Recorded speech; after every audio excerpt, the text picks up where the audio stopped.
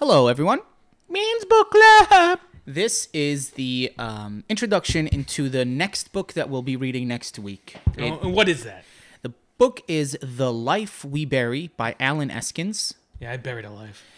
This was actually recommended by you. It was. I'm going to catch up on this one. Very quickly, the synopsis is... A college student, Joe Talbert, is on a deadline to complete a writing assignment for an English class. His task is to interview a stranger and write brief biography, so Joe heads to a nearby nursing home to find a willing subject. There he meets Carl Iverson, a dying Vietnam veteran and convicted murderer. With only a few months to live, Carl has been medically paroled after spending 30 years in prison for the crime of rape and murder.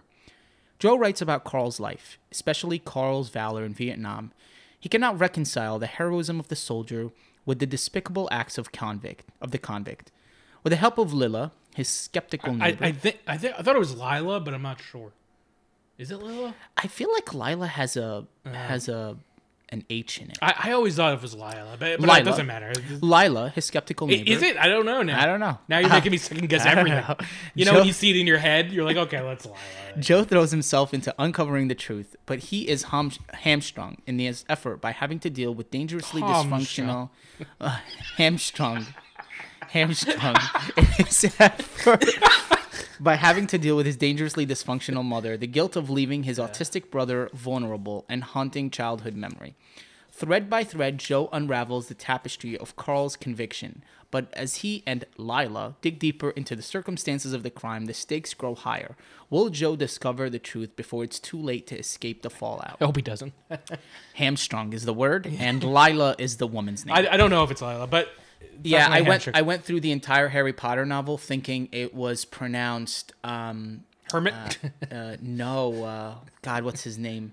Sirius Black. I thought it was Cyrus the whole time. Yeah, spelled very weird. Yeah, me too. So I watched the movie and I was like, oh. I never saw the movies, but I'm taking your word for it. Yeah. Okay, I'm excited to read this. I hope you guys read along with us. And Matt this has recommended Yeah, this this is an author that's wrote a bunch of books. It's kind of like a Vonnegut thing where he has a character and then they're... How dare you?